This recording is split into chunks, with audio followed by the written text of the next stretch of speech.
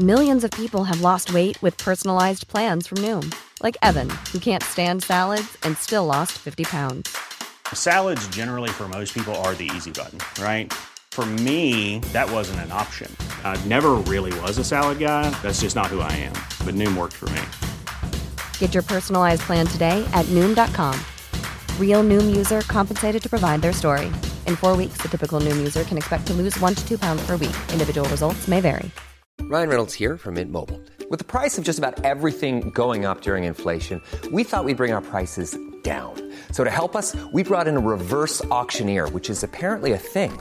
Mint Mobile Unlimited Premium Wireless. How to get 30, 30, bit to get 30, bit to get 20, 20, 20, bit to get 20, 20, bit to get 15, 15, 15, 15, just $15 a month? Sold! Give it a try at mintmobile.com/switch. $45 up front for 3 months plus taxes and fees. Promo rate for new customers for limited time. Unlimited more than 40 gigabytes per month. Slows full terms at mintmobile.com. Spring is my favorite time to start a new workout routine. With the weather warming up, it feels easier to get into the rhythm of things. Whether you have 20 minutes or an hour for a Pilates class or outdoor guided walk, Peloton has everything you need to help you get going. Get a head start on summer with Peloton at onepeloton.com. Hello, my name is Gary Mansfield, and this is a bonus episode of the Ministry of Arts podcast. Now, as ever, let's begin by banging these bongos.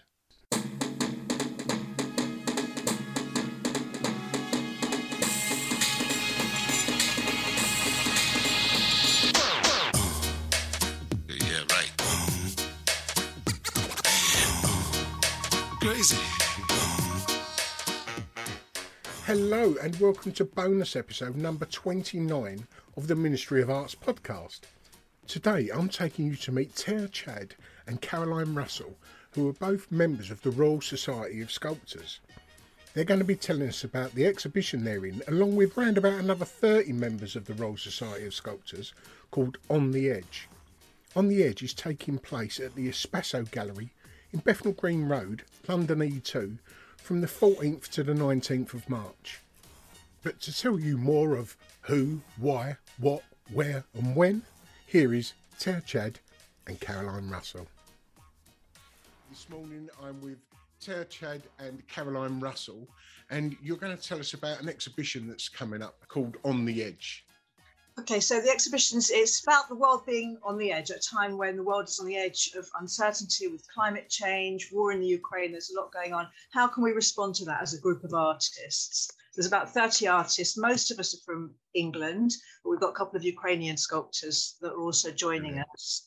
And it's about all of our responses to the world at the moment. And you mentioned the world on the edge. What directions are some of the artists looking at? You mentioned about the war in Ukraine, the climate change. I guess some artists, for example, are taking it in a very literal way, and they're kind of like using different things that have happened this past over the past month. But other artists are more speaking about the theme in a more abstract way and more about the feeling of being in the edge. For example, the piece of Denise Bryan, that's a simulation of like a mountain, is more like I would say like a landscape in the edge, but it's not necessarily addressing any particular topic. So I guess we have given the freedom to keep a concept that's broad enough that anyone could respond within the group, but also to have a direction so that we have a consistent narrative of what we want to communicate. You mentioned that there's around 30 artists. How many of them are from the Royal Society? All of them. Oh, wow, okay. It's got registration of members by the... We met on Zoom. It started off all through the pandemic. We all had, mainly the London group. We were talking on Zoom, and we got to know each other through that. And that's how the exhibition started, was just us talking and what are we working on, why we're working on it, what sort of work we're making, what's going on at the moment. And from that, we quite naturally decided we wanted to exhibit together. So it's been a really lovely thing that's been going on for quite a few years of us gradually getting to know each other and working together. So yeah, it's quite exciting. I love that a common narrative has formed out of just a conversation between a couple of dozen people, and slowly it cuts away until you're all talking about the world on the edge, as it were. Where's the exhibition taking place? It's at Spazio Gallery in 155 Bethnal Green Road, and it's from the 14th to the 19th of March. Good. So it's coming up really soon. The curatorial way we arrange pieces has been in the ground floor. We have selected the pieces that connect maybe more with the theme of the war. And then in the basement, we have selected the pieces that connect more to climate change or the climate crisis. With some pieces, we also have kind of like arrange them according to the colors or textures or forms.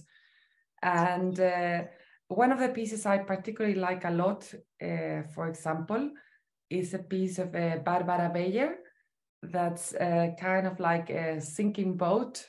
Oh, yeah. I think it's a good metaphor to what's going on with our world, because it almost feels that we have like too much to carry on and we're kind of like sinking. And that maybe also connects to, of course, maybe my own particular practice. But then the other pieces that, for example, in the basement that respond to the idea of the climate crisis and how some species are in danger of extinction. So there's one artist, for example, Christy Symington, that she has a piece where she's speaking about the extinction of tigers. And one of the interesting things she discovered was that the region of Ukraine used to have tigers. So then it also somehow connects with the fact of the place where we have the war in Europe at the moment. There's another piece which I find quite beautiful, and in a way which is Every Heart is on the Edge from Stephen Duncan. This is a bronze piece where it has like 3 different levels, and it's almost like a kind of like building in decay, and you can kind of like see through it. Yeah, yeah. So it somehow interprets in a maybe more literal way of this idea of ruins. But then, for example, Sherry Gold, who has Warrior 1 and 2, she also speaks about decay, but more from the perspective of climate change, because I guess this was a piece that was something that it was not intentional, but she had this portrait made in cement that started like decaying from the rain. And she's not sure if there was acid rain at her place or if the mix of the cement was not properly done. Yeah. But the thing is that you see this face that's totally like rotten and melting, which is quite striking. And then she got a mold of this kind of like melting face and replicated in metal. Yeah. So then you see one face in one state, but then the other face is still kind of like decaying.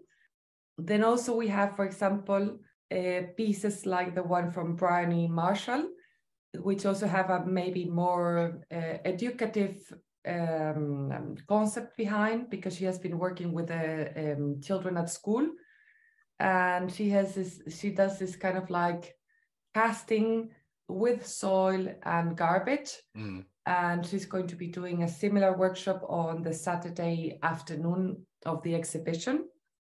And we have other pieces like Elspeth Billy Penfold's piece, which is inspired in the Quipu, which is a counting system from the Andes. From they normally say it's from the Incas, but some research say it's from older tribes than the Incas. Yeah. And she has been using like this methodology to organize some artwork. So she's also going to be doing an artwork on Saturday, on the Saturday of the exhibition.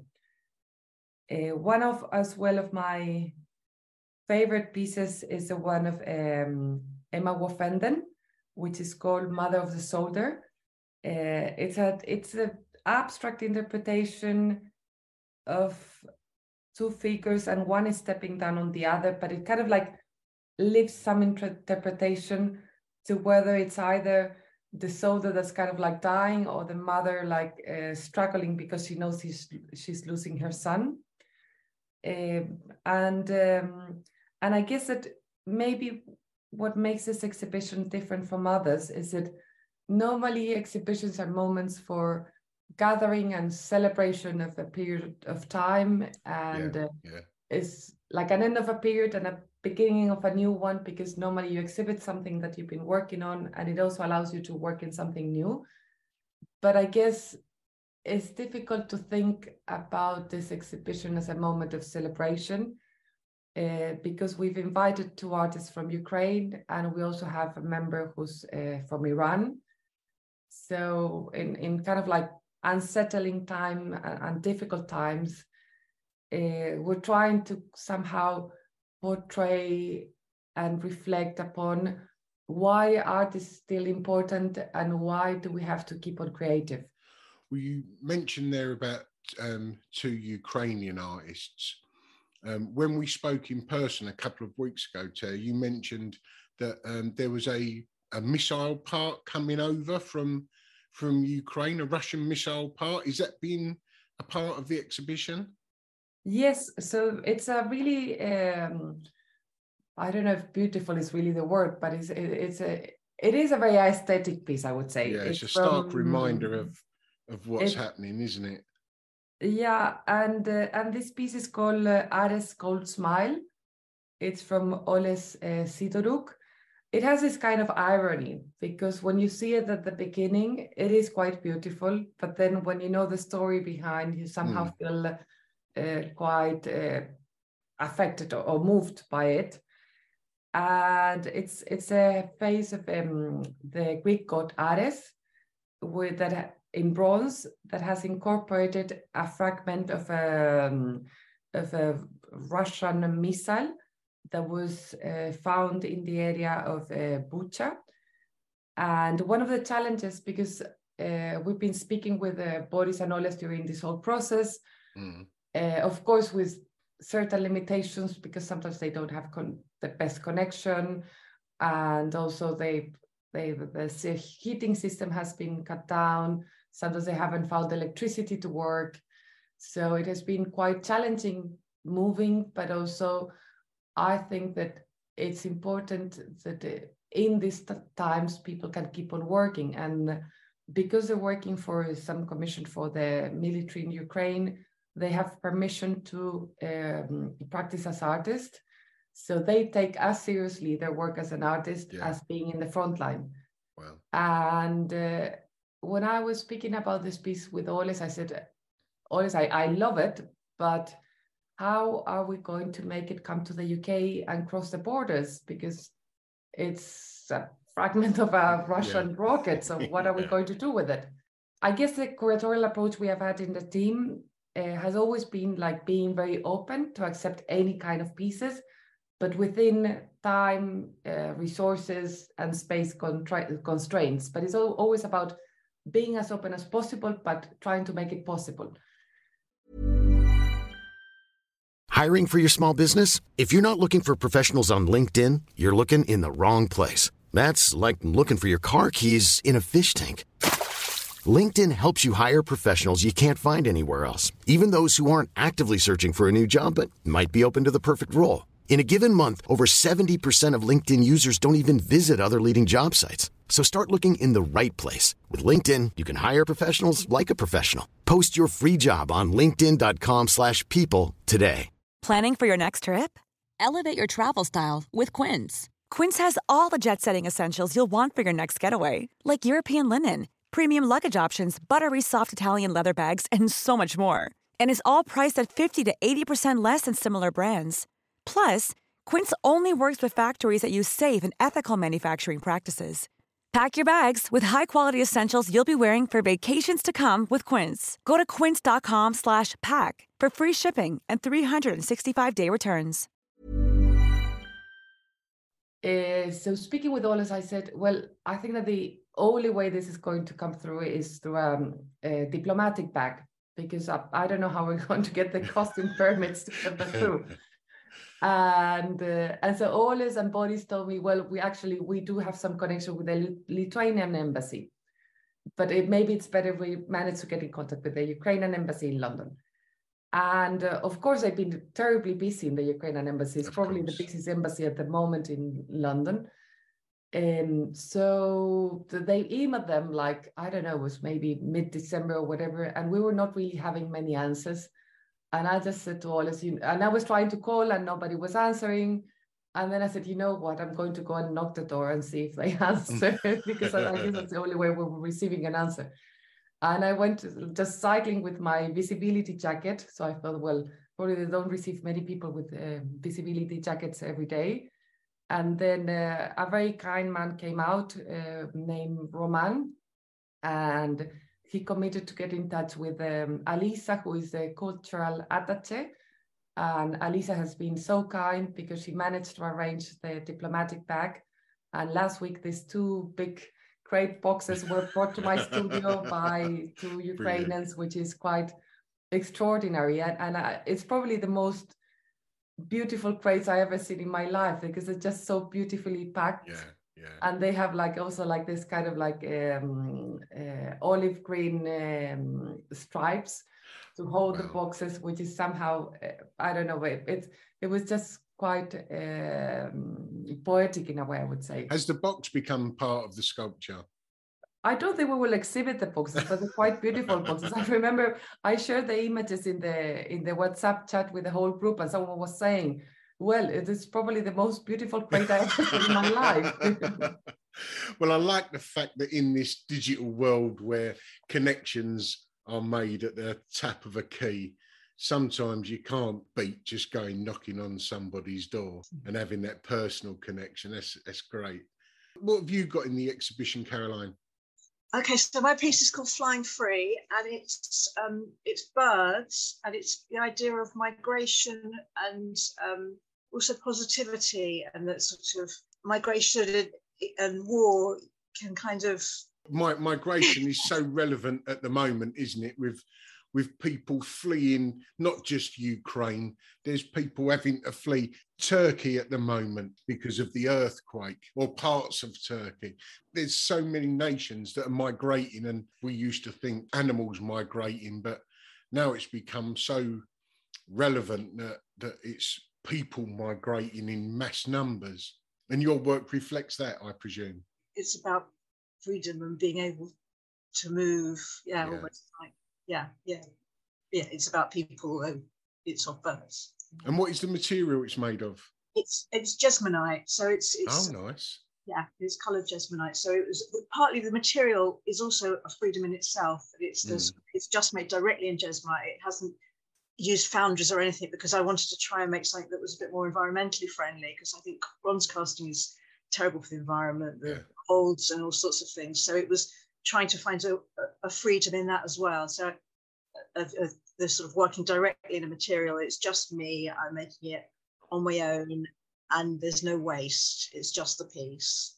So that felt important for this exhibition, when we were talking about the impact of our work on the environment, and how sculpture is not always great for the environment. And I'm doing a lot of work in stone now as well, because that feels better for the environment. But it's from talking to these amazing people and these different artists, to getting all these ideas. I think my work has actually changed a lot in the last few years. Brilliant. These wonderful connections that we've made. It's been an amazing thing to be part of. It really has. Well, that just goes to show that once you start talking to other people about their practice, about their thoughts, their ideas, how it emits from one person into another, and they all just sow the seed in each other's minds, and what grows from there. What are you showing, Tao? I'm showing a piece that's called Portable Hope. So it's 2 ceramic figures that they simulate like alpinists, and they're falling down and trying to grasp to a necklace. And this necklace is a Victorian chain where I have incorporated elements of the Namisto. The Namisto is the traditional necklace from Ukraine. So the reason why I've done this is because since the war began, I've been constantly reflecting, if I have to leave my place in 5 minutes, what do I take? Yeah. And I probably would make a backpack with some essential things, and I would carry on my jewelry, and maybe a necklace my grandmother, who passed away last year, gave me. And I think that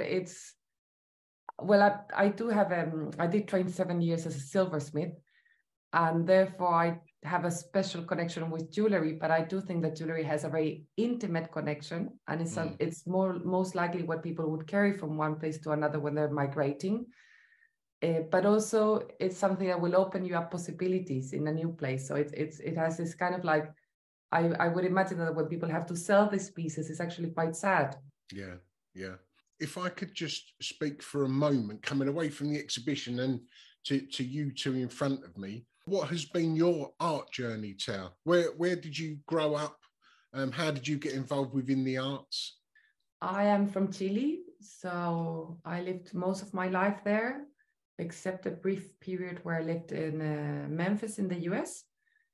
So I grew up in Santiago. Santiago is a modern city, but it's also a place like full of contradictions, because it has a strong Western influence, but you still can see things from maybe like the pre-Columbian tribes. So you grew up with this kind of like mixed heritage where everything is possible. Like I know this might sound very very stereotypical, but when you think of Latin America, I think that the best author in describing it is probably the Colombian writer Garcia Marquez. But I think because he manages to somehow portray this kind of like surreal place where everything is possible. And then I do have a strong English heritage, because actually my surname is Chadwick. So I decided to come to the UK 7 years ago. No, 6 years and a half, really. And I came to study first. So I did 2 masters, one at Central St. Martin's, one at the Royal College of Art. And since then, I've been working internationally and meeting amazing people, and especially through the Royal Society of Sculptors. And are you a part of the Royal Society yourself now? Yes, I became a member in 2021. Brilliant. That was a good time, right? Yeah, excellent. I could imagine. And Caroline, what was your journey into the arts? So I've been a professional sculptor for about 30 years, but I didn't go to art school. I'm self-taught. Excellent. So the Royal Society of Sculptors, I've been a member of that for probably about 20 years. And especially recently, it's just been the most incredible support, to sort of, particularly for someone who didn't go to art school. I've learned so much just from the other sculptors and from being around them. I feel like that's been my kind of education in a way. Brilliant. Yeah. And what was your introduction into art, even from a child? Did you have art in the home growing up? Yeah, my uncle was an artist, my parents were, but I've always drawn, and I've always just needed to express myself. I think I have a real need to make stuff and to create stuff, and I always have. And did it start as a hobby? I was working as a journalist, actually. Yeah, and I got made redundant, and I had a bit of time, and I just did an evening class in sort of clay modelling with a figure. Nice. Unemployed at the time. And I was in a dole office, and there were these fighting dogs. I was like, I have to get out of here. I cannot do this. Yeah. And then there was a sign, sort of, be your own boss, become self-employed. I was like, I'm going to do that. I'll do anything. I'll do that. Sounds good, yeah. And so I just became self-employed and started making stuff and selling it, and I've been doing it ever since. I've just kind of found a way to make it fun. Yeah. Great story. Great story. Yeah, very happy. But I would like to add to what Caroline is saying. I mean, I guess most of the artists you meet, you've always been creative. So I always find it a very odd question when they ask you, like, when did you become an artist? And you're like, oh, well, actually, I think I've always been an artist, because it's something that comes up since your early childhood, and there's no explanation for it. I guess you're just, in my theory, you're just born as an artist, and there's nothing you can do about it. I sort of bucked that trend because I had no interest in the arts whatsoever. I'd never been a part of it. I'd never really created anything. And then I got pushed into an art class and then just fell in love with it in my mid-20s.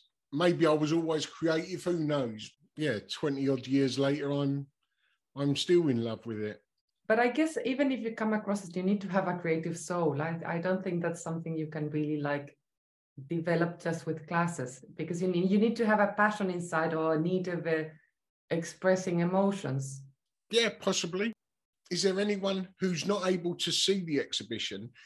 How would they be able to find information online, be it website or social media? So if people cannot attend to the show, I would strongly recommend them to watch a panel discussion we have with Artists at Risk, which is a non-profit organization that they're actually helping to give refuge and residency to artists who are in war zones or in regimes where they cannot really practice as artists. And in that panel, we also had present the two Ukrainian artists, Boris Filov and Oles Sidoruk. And we also had the chair of Sustainability First, Phil Barton. So this is in YouTube online. We have a link of Eventbrite that I can share with you, Kari, so that you can copy it with the podcast. But if you get both into the website of the Royal Society of Sculptors and you check the members event, it's possible to find it. And also if you check the Instagrams of the curators, you can also find it. So my Instagram is @Tere, so TERE chat. And maybe Caroline can give her Instagram and Emma's Instagram as well. Okay. Also, we have an Instagram for the group, which is #OnTheEdgeRSS. Mine is @Caroline Russell Sculpture, and Emma's is @Emma Elliott Art. Super. Okay, so it's going to be at the Spazio Gallery, which is 159 Bethnal Green Road, London E2, and it's from the 14th to the 19th of March. And we're open Tuesdays to Saturdays, 11 a.m. to 6 p.m. and Sunday, 10 a.m. to 2 p.m. So, brilliant. We are going to be having like lots of small events, and it would be nice if people could join these events, and not only the private view where we will have amazing Chilean wines from Arboleda Winery. But the reason why I'm inviting people for events is because we want to like open up the conversation behind the theme. So I guess that the guided tours and the workshops are going to be a great opportunity to kind of like expand this conversation and maybe like keep on developing this concept, and then doing another exhibition or something else will come up. So I guess it would be great to have everyone who's interested in the topic, especially coming to the events. Brilliant. Thank you for your time, and I hope you have a great exhibition. Thank you so much. Very good luck to you. See you later. Bye-bye.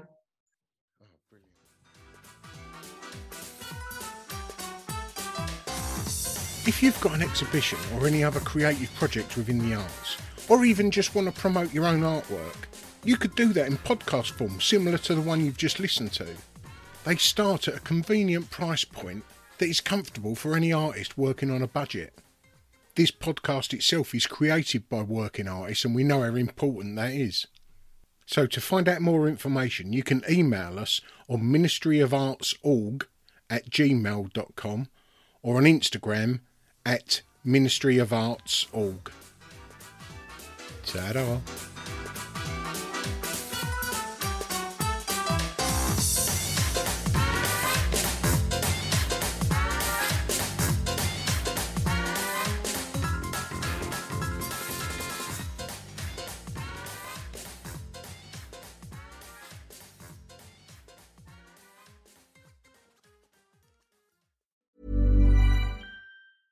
Even when we're on a budget, we still deserve nice things.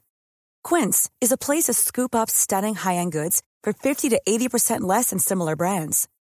They have buttery soft cashmere sweaters starting at $50, luxurious Italian leather bags, and so much more. Plus, Quince only works with factories that use safe, ethical, and responsible manufacturing. Get the high-end goods you'll love without the high price tag with Quince. Go to quince.com/style for free shipping and 365-day returns.